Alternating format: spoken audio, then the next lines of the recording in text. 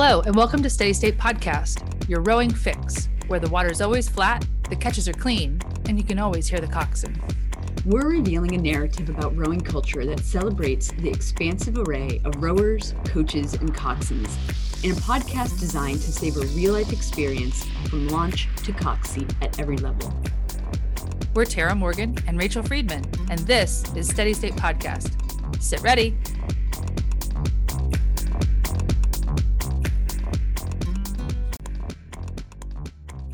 Say hello to everyone and welcome to Steady State Network's Rowing Podcast Roundtable. I'm Rachel Friedman, a co-founder of Steady State, along with Tara Morgan. I am based in Washington, D.C., and Tara is across the country in Vashon, Washington. We are masters rowers and coaches and entrepreneurs, and together we bring more than 50 years of rowing experience to the work that we do. So yeah, I'm Tara Morgan, and I'm here in Washington State, the other Washington across.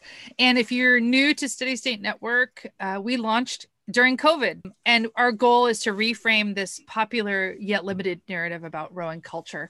And we like to celebrate expansive array of rowers and coaches and coxswains and talk about real life stuff. And we really love coaching education to creating space for everyone and fostering community. So has anybody listened to our podcast? Thank you. Oh, thanks. That's awesome.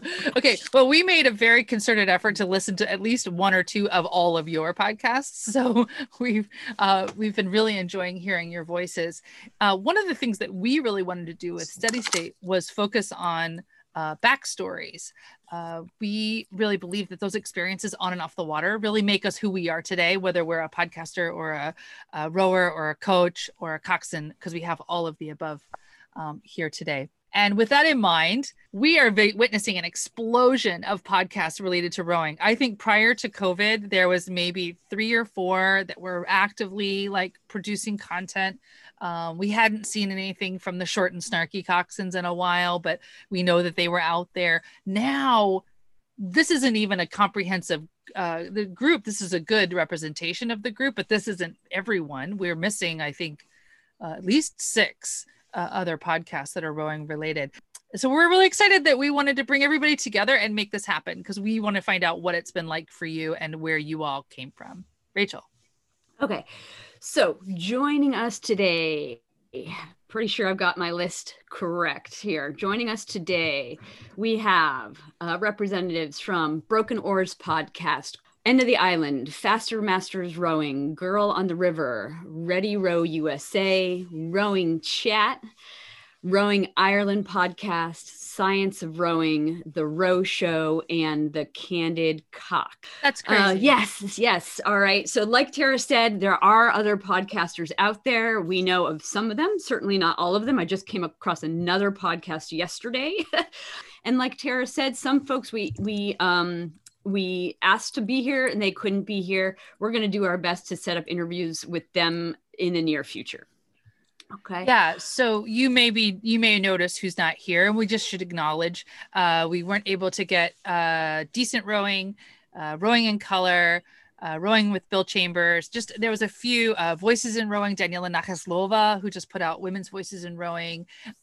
So not everybody's time schedule worked out, but we're hoping to hear from everybody eventually. First of all, thank you for everyone who is here today, repping your podcast. Thank you for putting your trust in us, the newbies in podcasting. We're glad that you're here to have this conversation. We've got folks from across the United States and around the world, and this is just awesome. I got little tingles. I've got little, my hair standing on end. So do you feel like you're sitting at the start? Like you've just locked onto the stake boat, right? Yes. Sitting at half slide. Yeah. The heart is pumping a little bit. Yeah. Whew. We have alignment. All right. We have alignment and go. Okay. So if everybody could say your name and your podcast and where you're calling from today. Hi, my name is Aaron Jackson. I am one half of Broken Oars Podcast.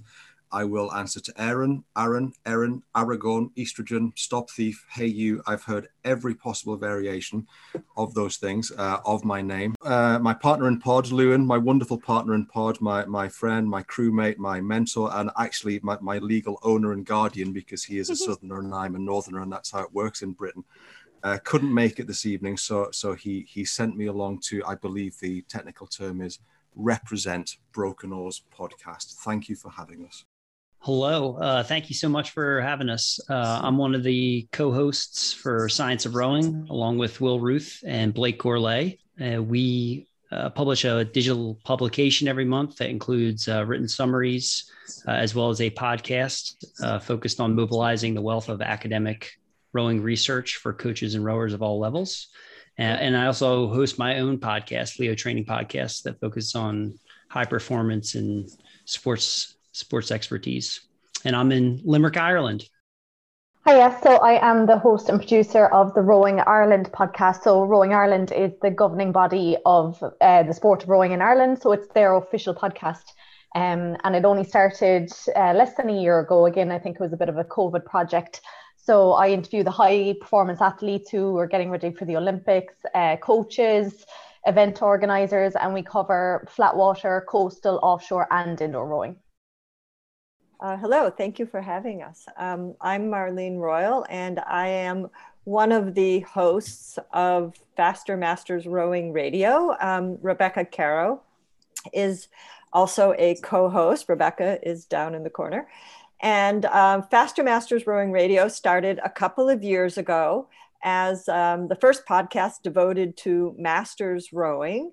And we were a monthly podcast, and during COVID, we went to weekly. So we broadcast every Eastern time, every Thursday at 6 p.m.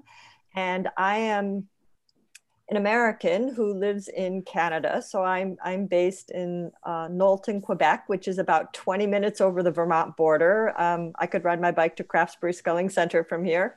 And Rebecca is in New Zealand. So we're a weekly podcast. I'm Patricia, also known as Girl on the River. I'm possibly the newest newcomer to the rowing podcast world. I only launched in November. I'd done Sourdough, I'd done Tiger King, so it was the obvious next step. But my podcast is a sort of accompaniment to my blog, which has been going for nearly 10 years, also called Girl on the River. And I am calling in from Monmouth, which is just on the border of England and Wales. I'm Fergus Mainland. I'm coming from Edinburgh. But I'm also president of Newcastle University Boat Club this season and the host of The End of the Island, powered by Junior Rowing News. For those who don't know it, Junior Rowing News, it's probably the preeminent rowing organisation in the UK. We specialise in race previews for events all across the country. And as soon as COVID hit in March last year, we thought, well, how are we going to keep engaging with our audience over the course of, well, however long it's going to be? So we thought, well, the obvious thing to do is launch a podcast. And we set about with the podcast wanting to preview races, another way of doing it, but we haven't been able to do that. But it's been fantastic to hear everyone's stories. And I think that's the most important thing that we've noticed so far. Is everyone's got a story to tell and wants to tell it. And we've been able to use our platform as a way of sparking conversations, important conversations that need to be had as well. So we're very proud to be able to do that at the End of the Island as well.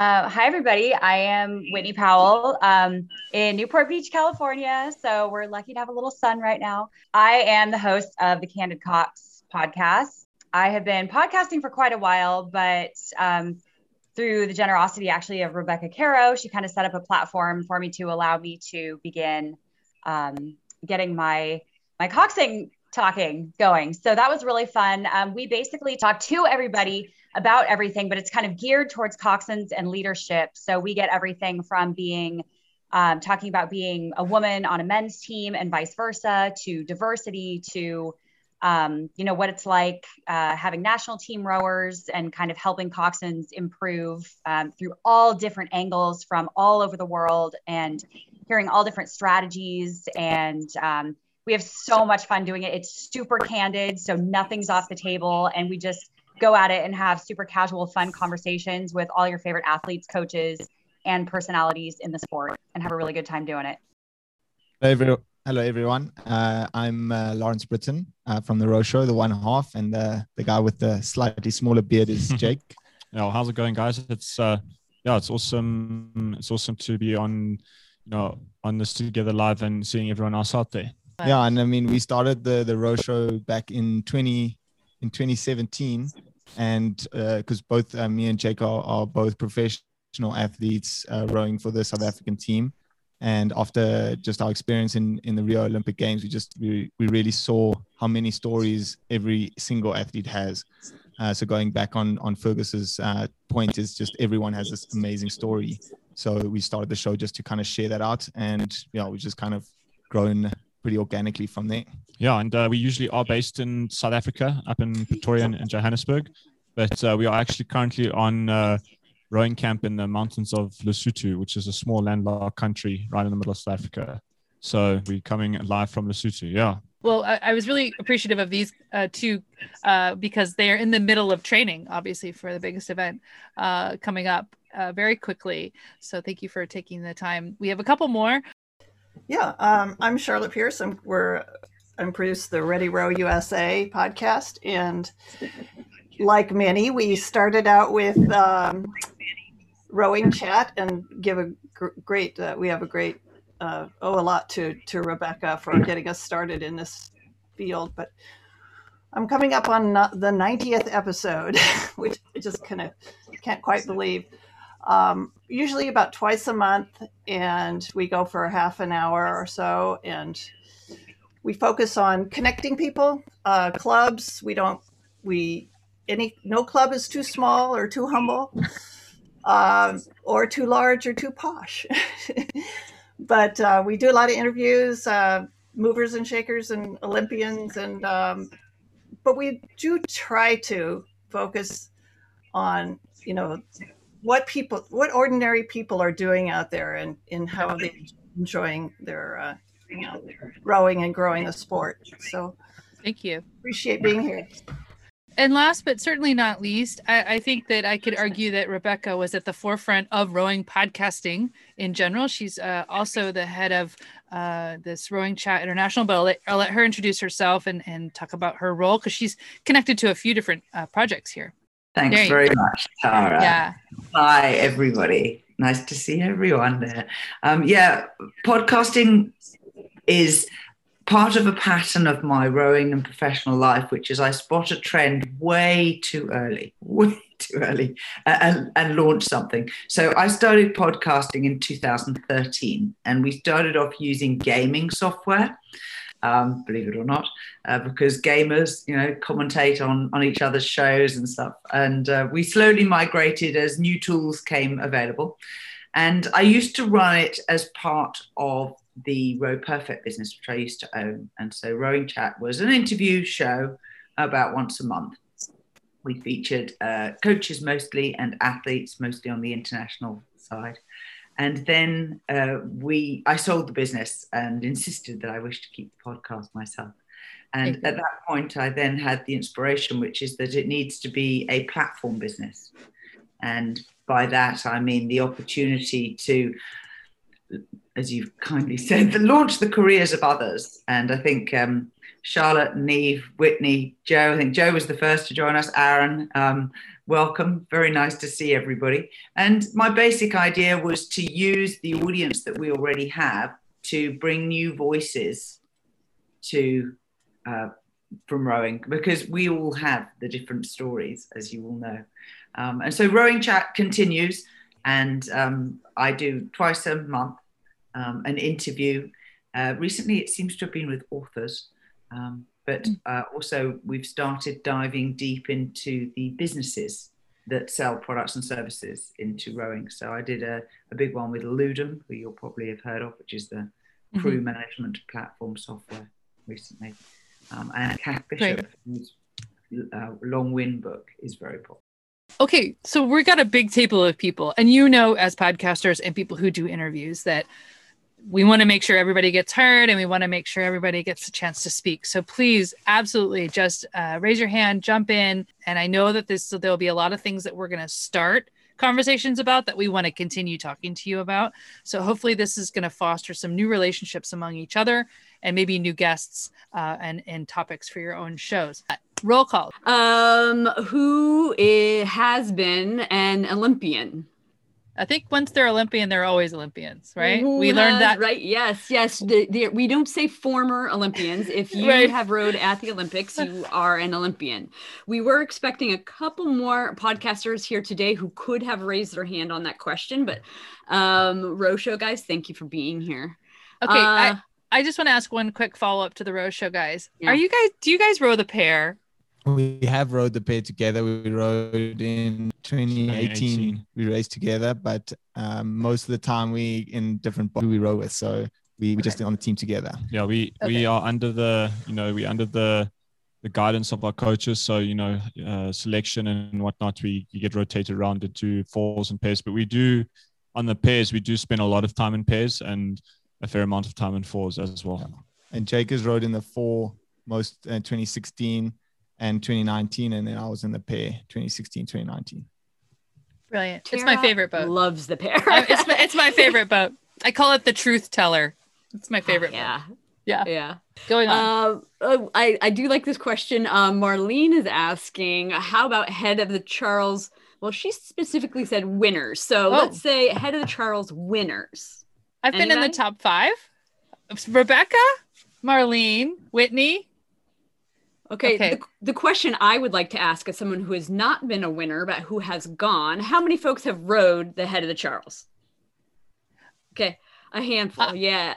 So then is Henley is it Henley versus head of the Charles? I know on one of the podcasts I listened to, Zach Lewis from Canada's podcast called Doc Talks. If you haven't heard it, his rapid fire at the end has Henley or head of the Charles. Yeah. And Aaron Jackson is raising his hand. I don't think that Henley and head of the Charles are equivalences because Henley is a match racing kind of regatta format. I think head of the Charles is still it's like a proper head race as we have in Britain. It was just to say that we rode the length of the Thames a few years ago from Lechlade down to Tower Bridge, and it was an amazing experience, and it got us all fit again after not being in a boat for a while. So if anyone ever wants to, do a long form row, we'd recommend that. But we then said, right, we have to do head of the Charles because it's such an iconic thing. And we all committed to it at Tower Bridge. Yes, we'll go and do head of the Charles. And then life got in the way. So I'm raising a hand for those of us who would like to do it, but have never quite made it across the pond. Well, we have a coxswain, so Whitney could cox us. We have, this would be on Sundays, they do mixed 8s, but all of my scullers, we'd have to do a mixed quad. Okay, anyway. Okay. Last question. Okay, another roll call question. Who has a significant other that rows? Including children. If you have children that row. When I learned to row, I remember my novice coach saying to me, rowing will take over your life. You will date rowers, you will marry rowers, your children will be rowers. The irony is I ended up with someone who is not a rower. And I think it's very interesting that many of you are in the same boat. Oh yes, the rowing widow. I want to do a whole show of the rowing widows, of the family members who don't go to regattas. It's the worst spectator sport in the world. Or they're tired of us talking about rowing. They don't want to listen anymore. Which, by the way, is why Rachel and I started Steady State Network, was because we would like to yammer on and on and on all day about rowing, and no one else wants to talk to us about it except all of you. So thank you. There is a song from Newfoundland from the St. John's Regatta called "The Rowing Widow." Really? I have to look into that. I'm excited about that. Send us a link to that. That's great. I was going to say, talking about rowing widows, the 3 weeks in Lesotho that we spend here, that takes a real toll on our wives and better halves back home. Aww. Yeah. Our partners have to be very patient with us. Follow us on Facebook and Instagram at Steady State Network and on Twitter at Steady State Row. Sign up for our e-newsletter and become a patron at steadystatenetwork.com. And we're back with this special Steady State Network podcast roundtable edition.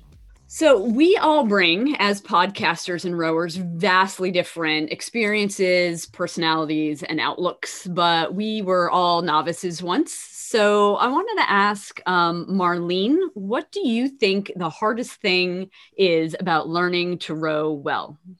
the orientation of which direction you're trying to move the boat, and not the direction that your eyes are looking. True. Okay. I can speak to that as a master's learn to row coach. They can't figure out what their right hand from their left hand and from front to back. You're right. It's a very hard directional thing. Well, it's part of it, because if you have a reference that you're moving this way, you will never overreach, because your weight is falling opposite to the direction that the boat is going.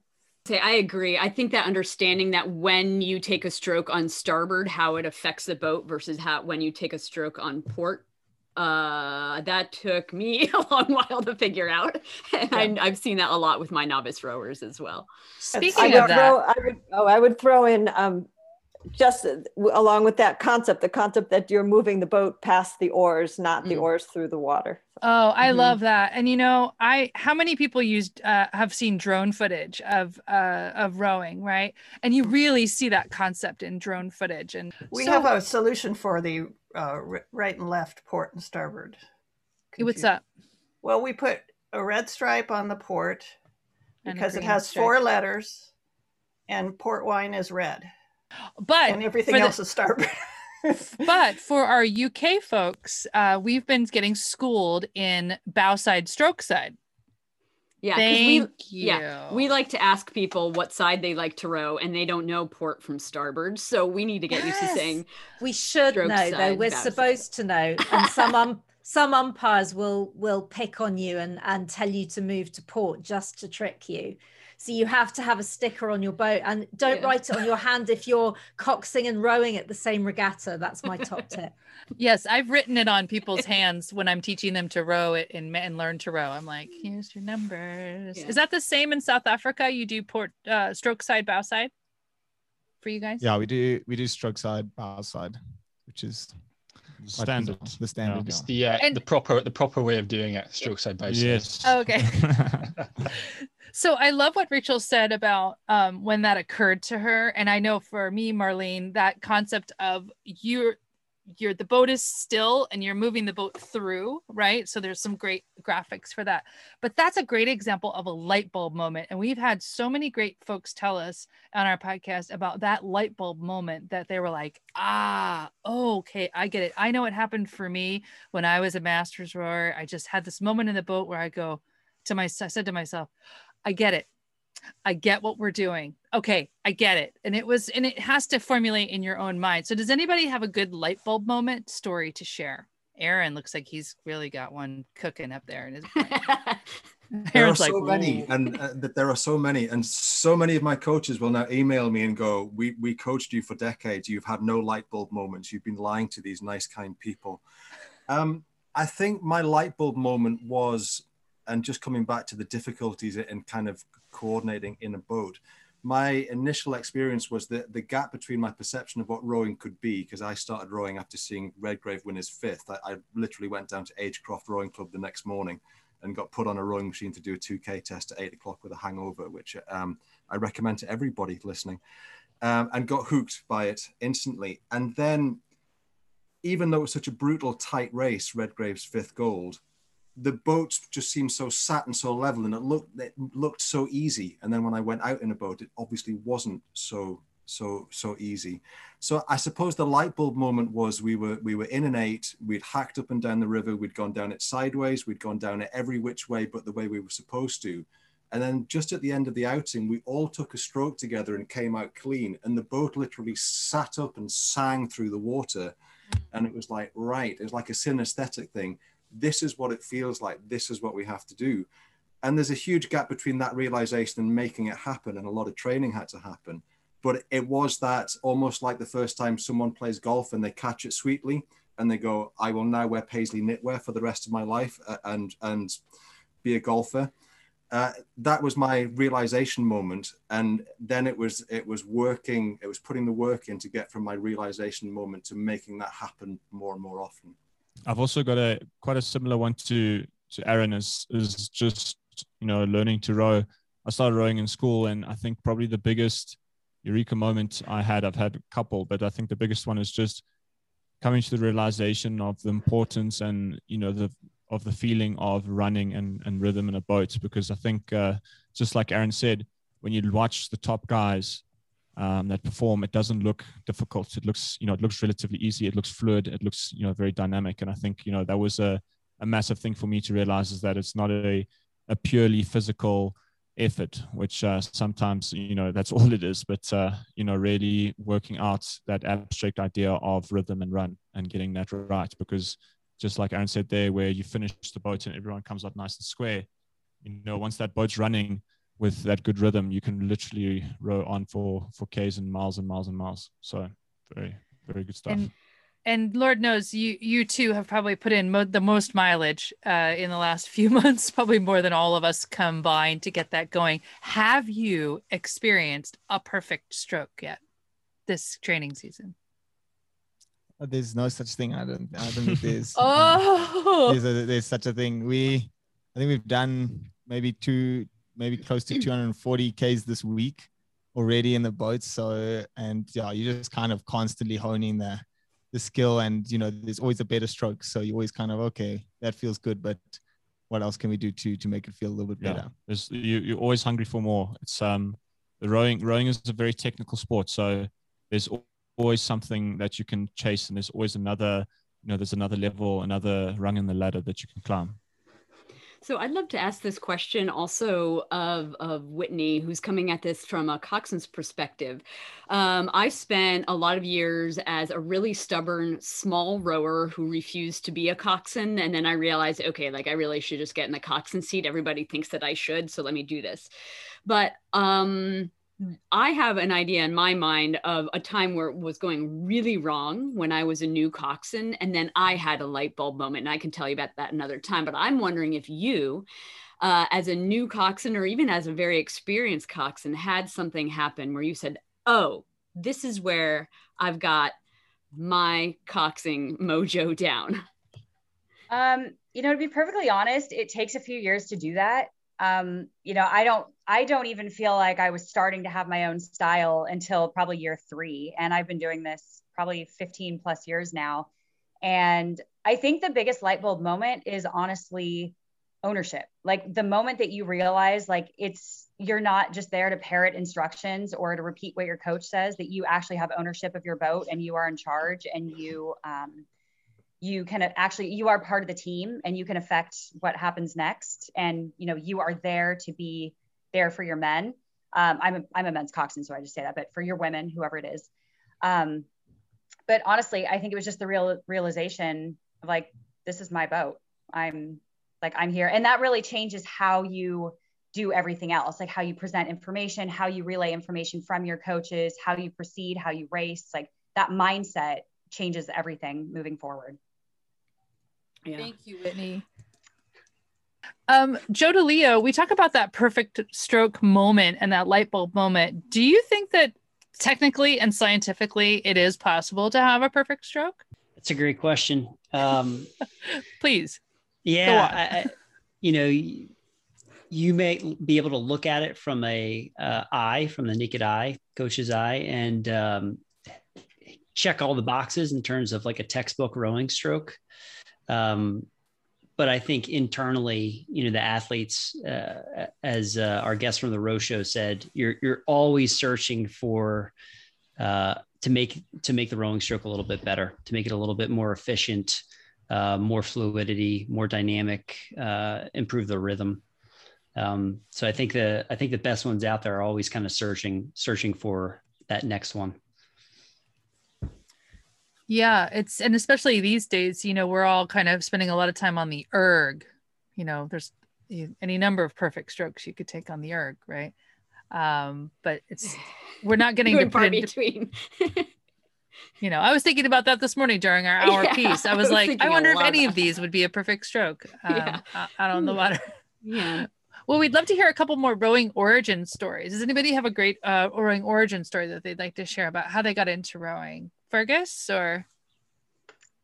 Yeah, so I probably started off on probably the worst stretch of river in the entire UK.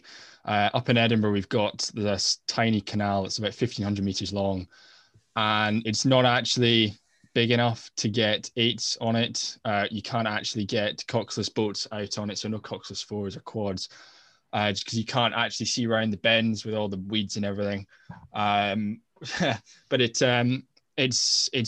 produced a great number of Olympians, be it Polly Swan or Catherine Granger. So it's got some heritage to it. But yeah, I actually rode out at the same boat club that my parents rode out of, and my brother rode out of at school, George Watson's College.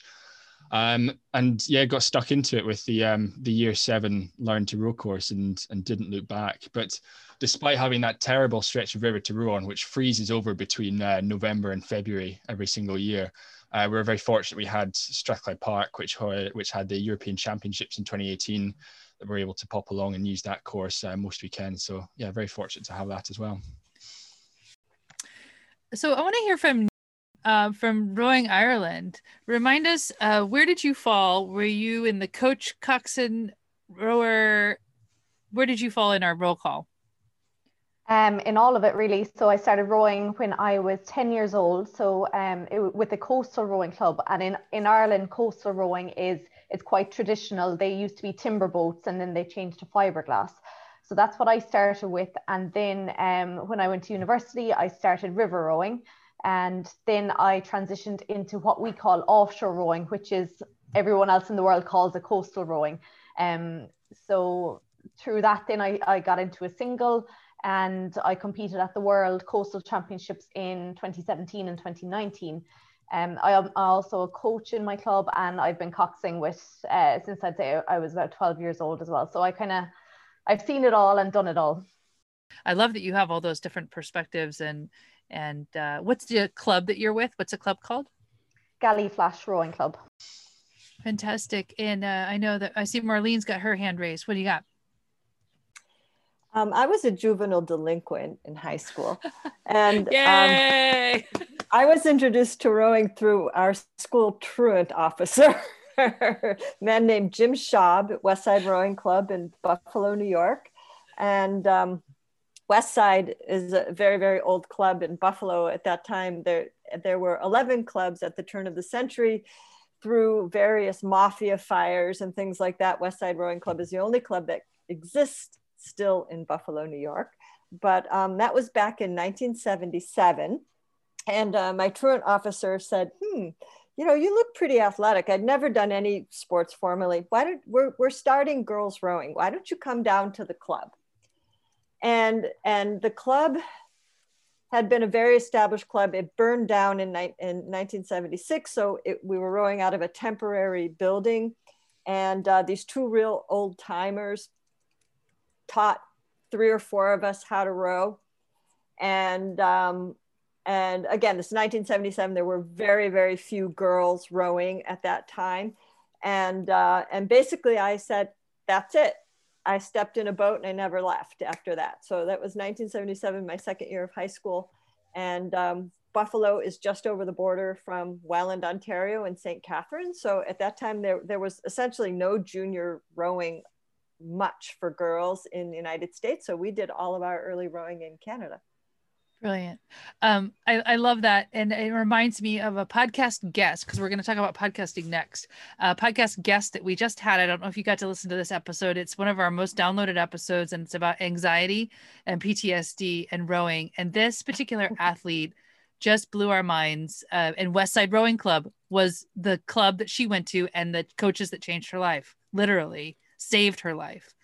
From some childhood trauma that she was recovering from. And, that's kind of the beauty of how Rachel and I run our podcast. I know everybody's got a different topic that they do. So Rachel, let's dive into podcasting.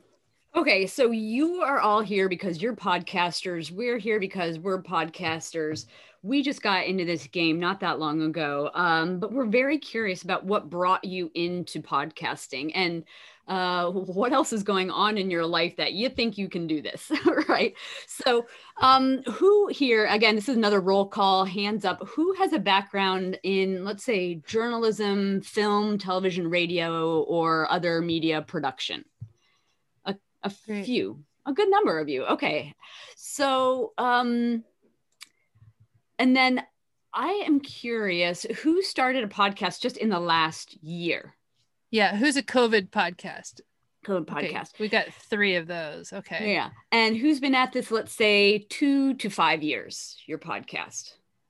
Oh, Marlene, Whitney, The Rose Show. Great. And Joe. Okay. Joe. And is there any, I think there are a couple folks here who have been podcasting for more than 5 years. Yeah, More than Rebecca, 5 years. for sure. Yeah. So we've got a lot of experience levels here, and we're hoping to hear a little bit from each of you about your experiences starting and managing your podcasts. For folks who are coming at this from a background of journalism, film, television, media production, could you tell us a little bit about how you decided to take that part of your life and transfer it into your rowing life and combine the two for a rowing podcast? So maybe a Whitney or Fergus. So Whitney, can I just preface this with saying I could tell that you had a journalism and news background. I watched your podcast and I was like, this girl, she is sharp. She knows how to interview. And it wasn't like Cox and sharp. It was like journalist sharp. So I just want to give you props because people listen to our voices. Yeah. But people listen to our voices and they can tell whether we're confident, and they can tell a lot about our preparation, clearly. Right. So Whitney, sorry, go ahead. I just want to say props to you. Yeah. Thank you. Oh my gosh. That's like, you're too kind. Yeah. I went to film school. I worked in film and TV for ever since college. And I do broadcasting now. So I run my own company and I go to different regattas. I've done Henley. I do the broadcasting at Head of the Charles every year, with Aston Martin and Brooks Brothers, and I'm part of the timing crew and stuff. So I go out there and I just love interviewing. I love talking to people. I love talking to my friends all around the world, from so many different countries. I'm inspired by everybody. And I sort of like to build the community and bring everybody together. And since I talk a lot anyway, that's my job. So I figured that was a great medium to just kind of connect people and bring it together and just hear everybody's story, like everybody has been saying. So, and I want to make sure everybody gives themselves the license. I use the term creative media entrepreneur. So I'm going to give you all license to call yourselves creative media entrepreneur because we've come at this with little or no skills. I'm curious about the people too who have zero experience and just made this happen out of thin air. I would say that Rachel and I and Rebecca, kind of had that experience. I do all of our editing. I do all of our post-production. Don't send that out. So thank you, Whitney. That's awesome. Who else was a film and media? Fergus? Yeah.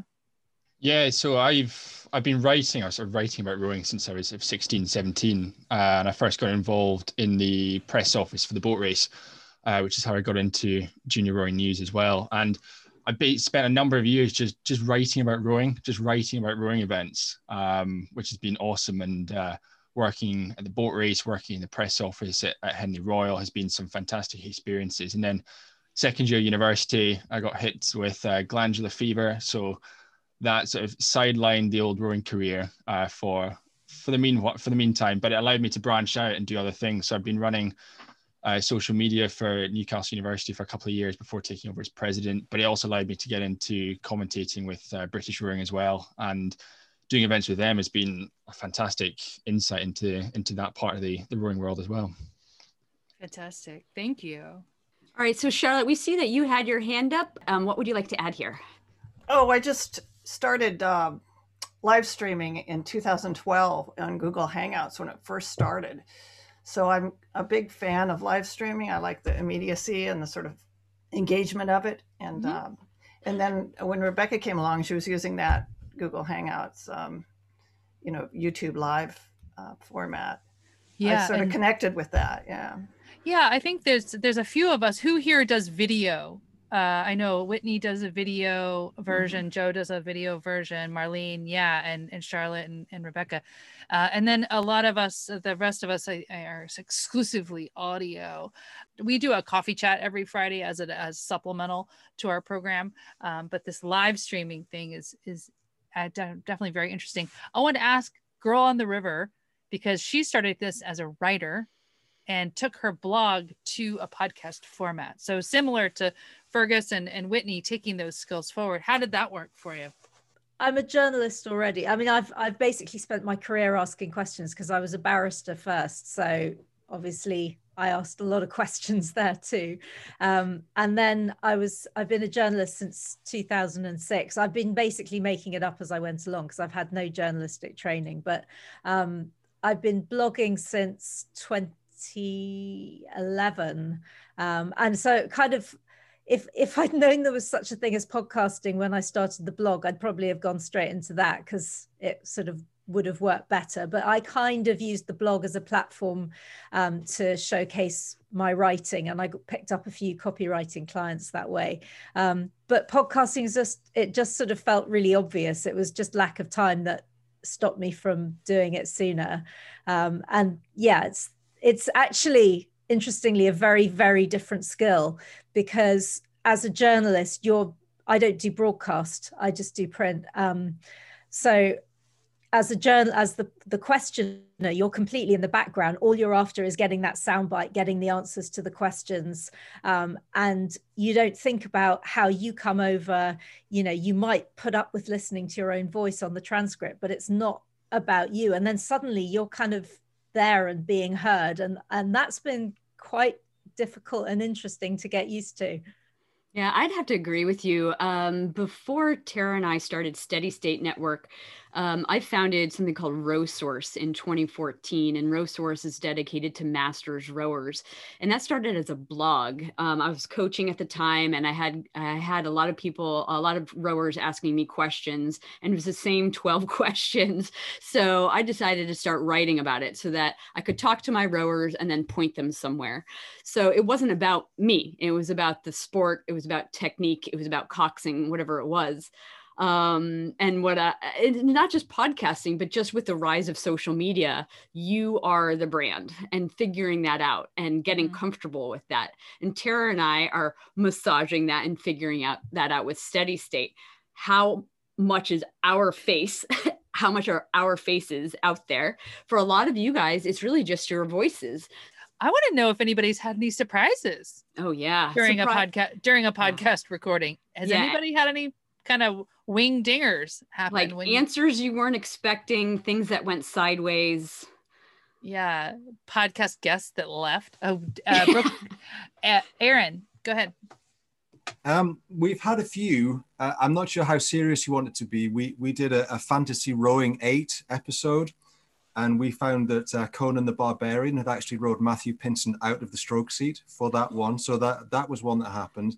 And then we were really fortunate because we started the podcast because every time Luna and I rang up to talk to each other, we'd say, hello, how are you? How's your wife? How's your children? So I was doing this piece the other day and this happened. Do you remember we did that? And we thought, you know what, we'll just do a podcast. And it was just us kind of blathering on, as we still do. And then Andy Hodge dropped us a line and said, I really like what you're doing. Can I come on? And we went, oh my God, it's Hodge, the finest stroke of his generation, blonde god of rowing. And he came on and he was lovely and approachable and all the rest of it. And at one point he went, yeah, man, racing 2,000 meters is so incredibly boring. And we went, but you have 3 Olympic gold medals. He went, no, winning Olympic gold medals is amazing. It's fantastic. But racing 2,000 meters, oh my God, give me a river anytime. And we kind of went, journalistic scoop, surely. And then he was on to the next thing. And it just completely surprised us because we thought it would be this kind of focused, it's the event, it's the distance, it's too long for a sprint, but too short for endurance. It's the perfect test.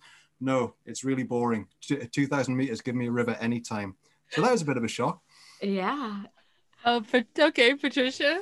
So I haven't anything like that, but my husband works in the office next to mine and there's a very, very thin wall between us. And after every interview, he's like, I can't really believe you asked them that. So there's always one question. He's like, oh my God, she didn't actually ask that. Oh my God, you have a peanut gallery in your house. Anybody else have some shockers in the row show? Yeah. Yeah, so we got a couple, but we'll just stick to the one when we interviewed Zeno Muller. We already knew it was going to be a roller coaster of an episode with him, and he basically hijacked our show. I think we only asked him like two or three questions the whole show, and he just went on an absolute steam train ahead, and we just couldn't even cut in or anything. It was it was quite an experience. Show your respects, boys. Show your respects. Zeno's got the microphone. It was amazing. It was amazing. Yeah, you do have to consider that when you book people. You have to, sort of plan for losing the train. The number one thing is that rowers like to talk about rowing. Yeah. And there's like, once you get them going, then it's you can basically chat for days and days. Yeah. Oh, totally. Rebecca. I have a similar but sort of related one where I had an interviewee who was nowhere near as glamorous as Zeno, and I made the mistake of sharing my questions with them in advance. My first question is always the same. Introduce yourself to the listeners and tell them about your background in rowing, which they did. And they then proceeded to answer all the other 5 questions I had lined up. And 15 minutes in, we'd finished. Oh, all that prep. Oh my God. That's crazy. I think one of the hardest things I think is to appreciate Whitney's expertise, and a lot of y'all have it, but just knowing when to time those questions and when to let them sort of wind down and jump in with another one. It's a real skill. And yeah, I've been really trying to pay attention to other podcasters. I've been trying to pay attention just generally to interviewers and listen to how they do it. I'm one of those people here in the US that listens to NPR all the time. Maybe that's the equivalent of BBC, BBC News. And I'm really getting some really interesting ideas from NPR hosts, some of them who just will ask the question in 3 different ways before allowing their guests to answer. That actually kind of drives me crazy. I'm like, you've already asked it once, so you don't need to rehash it and say it again. The best, I feel, are folks who ask a question, give space for the person to answer, and then whether or not they have something interesting to add, they just move on to the next question. There's no ifs, ands, or buts about it. This is an interview. You answered my question. Here's my next question in this series. And I actually sometimes think that goes really well, especially when you're in a time crunch, or you're someone who really likes to talk, like Tara and I. We can go on tangents 3 different ways off of someone else's answer, and it's not always about us. So how do you fold that back in? Keep it nice and neat, and then move forward. I just want to jump in. Erin has to leave us from Broken Oars. Yeah. So I want to say thank you so much for making time and taking time away from family time and coming and hanging out with us. It's been super fun, and hopefully this isn't the last time we hang out. So I hope not. Thank you so much for inviting me. Lovely to meet everyone and all of my colleagues and peers out in podcast land. And thanks for organizing this and inviting us on. It's been definitely. Catch up soon, guys. All right. Yeah. See you, bye. Bye for now. So I'm curious if anybody has interviewed their dream guest or has their dream guest on their list. Like, who are you wanting? Because Lord knows this group is very well connected. We could get you. I mean, Patricia Carswell alone could get us. I have one. What's that? We at U.S. Rowing Convention 2019. Yeah. We snagged Anita de France. Anita de France, yes. That was just, you were there, yeah, and that was just so much fun. And also Matthew Pinsent, that was really fun because he has the biggest hands you've ever shaken. Oh, wow, he's got giant hands. Giant hands. He's like paws, big. So Rebecca says she wants Jean-Christophe Rolland. All right. Rosho, you guys are nodding your heads very enthusiastically. Have you had your dream guest? Or are you going to have your dream guest? Yeah, I think we've actually spoken to some awesome people. And I think for me, there have been some personal, idols in the rowing world that I've chatted to. I think one of them is Drew Ginn. He's been a massive person to chat to, absolute legend in the sport. And I think going forward, I think the big ones for us, obviously, if we talk about rowing, is Matthew Pinsent and Redgrave. And then I think also along with that is Eskil Ebbison, the someone we really want to chat as well. So nobody's just, representing the lightweights.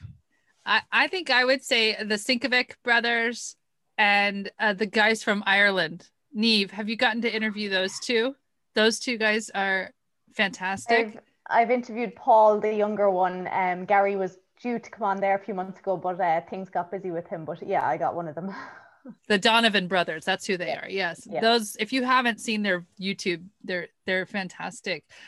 For me, I'm gonna say, and I get a little emotional, to two people, Jebby Stone and Eric Murray. If anyone can get me to Eric Murray, he was on one of Crossy's Corners just a couple weeks ago, and it's brilliant. It is a brilliant interview, mostly because Eric Murray is wearing a very loud Hawaiian shirt. And it just makes me so happy to hear him. But anyway, does anybody else have their dream guests? Fergus, yeah. Yeah, we actually, I think a few episodes ago, we had Colin McCabe and Simon Van Dorp on, which was pretty cool to chat all things world records. But I'm a big American football fan and have been for about 6 or 7 years. And we had Jason Bell on last summer. Who presents at the BBC NFL stuff. So to actually have him on was really quite cool, having watched him on the TV and stuff. But we had him on to talk about racism, inequality in sports, along with Daphne Marchenko and Chris Lambert, a GB sprinter. And just hearing from them their experiences with racism in sport, how it may not necessarily be something that we in the rowing world are so aware of. Was just fascinating to hear. So there are 3 stories, but Jason in particular, having watched him on TV for so many years, was very cool. Yeah, that sounds amazing. And I just wanted to say one thing, Fergus. Before I had really looked into junior rowing news, I had listened to a couple of episodes of the podcast, and I just want to let you know, I think that you are doing an amazing job there. Your voice is amazing, your poise. You've been at this now for a few years, and a big round of applause. You come across as someone who's been at this for 10 years or more. So you're a pretty young guy. You're still in university, right? And you've got a great career out ahead of you. I am positive of that. Yeah, still at uni, and I think trying to do as many master's degrees as possible, so I don't end up in the real world. Put it off as long as possible. Yeah. So Marlene, I'm curious. I was just wondering on the Masters side of things, like who's the celebrity you would want to have on from the Masters perspective? I think from the Masters perspective, well, there's a few people. One is a sculler named Chuck Cook, who started training with me when he was 65. He hadn't rowed before. He was a very good athlete, but then he went on to win the 70 plus single at the head of the Charles for a few years in a row. So he had quite an interesting story as a Masters sculler. And Rob Slocum was a really well-known master sculler from Connecticut who was, I think, what I would call an elite master scullers. And, there's a lot of them out there. Actually, Maureen Harriman from Whistler, really, really top-notch in the top 3 sculler for the head of the Charles in the past 5 or 6 years. So yeah, so we all have some dream guests. What I'm really impressed with is the breadth and scope of who we've all met, who we've had the opportunity to talk to, and I'm sure maybe we can help each other out if we're looking to do some networking and get some guests on our shows. So for our roundtable guests, Tara and I know that this is our introduction to a lot of you, and we are really glad to meet you. And we do hope that this is just the beginning of a nice ongoing relationship. So let's all be in touch. But before we wrap up, there's something that Tara and I like to do at the end of all of our podcasts called rapid fire. So normally we just have one guest, and that one guest will give us their answer, but we're going to ask a question and ask a couple of you each to answer that question. Is everybody ready for rapid fire? Okay, here we go. Okay, this is for Row Show and for Fergus. I have Porter starboard, but I'm going to say stroke side or bow side. Stroke side. Stroke side. Stroke side. Stroke side is the best. All right. Stroke side is the best. For Faster Masters and Girl on the River, bow seat or stroke seat? Stroke seat. Bow seat. We're a perfect pair. For Ready Row USA and Neve, saltwater or freshwater? Freshwater. Let's see. For Rebecca and Science of Rowing, question is head race or sprint race? Head race. Sprint. Particularly with bendy corners and trees and bridges. Yeah. Yeah. The more bridges, the better. Okay, for Candid Cox and for Girl on the River, favorite, because you're both coxswains, favorite coxswain command to give or receive? A favorite one to give or receive? Nope. We don't receive, we give. Yeah, I know, for giving. Yeah, sorry, giving. What's your favorite coxswain command to give? Finish them. Can you say it in your coxswain voice? I might be a little, it's assertive speaking, so it's more like, Right. Boys, finish them. You know, you rein it in. Deadly. Yeah, that's the one you dial it down. All right, Patricia, let it fly. What's your favorite?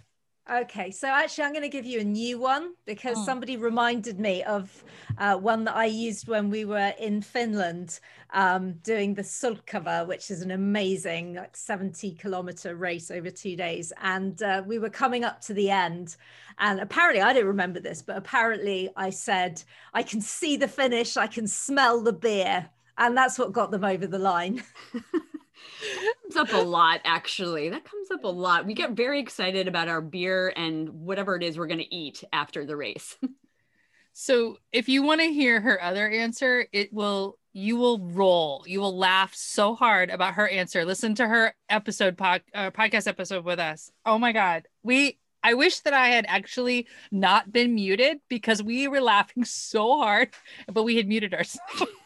I don't know why she's so embarrassed. I know this is a little bit insider, but Patricia Carswell also interviewed Tara and I for her show recently. And the answer that we gave her about coxing, and it goes off the rails. I think we need to hear it. We need to hear it now. No, not right now.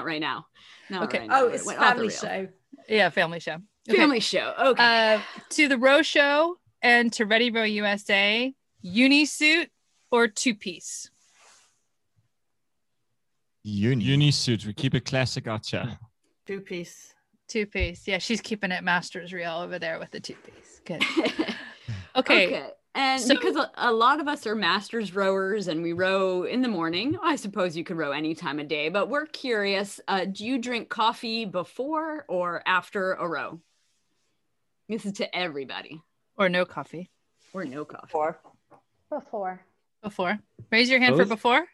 Quad espresso before. Quad. I'm going to play the before, after, and during the day. Yeah, before and after. After. I'm going to play the British card and say I drink tea, not coffee. Thank you. Tea. Yay. Frankly, if I ever get back on the river, it'll be champagne. Oh, I know. We should all raise a toast the first time we're back on the water. I agree. Yeah, exactly. Well, this has been so fun. We know it's right after an hour, so we wanted to keep true to our word that we would keep you just a short amount of time. We hope this isn't the last time we see you all. Thank you for sharing all your stories and your insights and your experiences and as being these creative media folks. We'd love to get to know you even more. So you are invited to join us every Friday. We go live on Facebook and Instagram for our half-hour coffee chat. Basically, we shoot the shit, catch up, talk about rowing, talk about anything that anyone else wants to talk about rowing related. So that's live 30 minutes, Facebook and Instagram every Friday. And maybe join us on Sundays. We do a 60-minute steady state row on Zoom Ergos, which has been a ton of fun. We're meeting people from around the world who join us. And last but not least, if you want to get all the details about all of this, please sign up for our weekly newsletter at steadystatenetwork.com. And just like everybody else, you can follow us on the socials, Facebook, Instagram, and Twitter. So we hope to see you all around there. And for all of the people here, the panelists, just thank you so much. It's great to be colleagues with all of you. Great to be in your lineups and on your team. So hopefully we can keep these relationships going and do this again sometime. And we'll be on your podcast. You'll come on our podcast. And for the listeners, there'll be a very comprehensive show notes page with all the links. Thank you, everyone. High fives. High fives. Thank you for being here, and hope to see you again soon.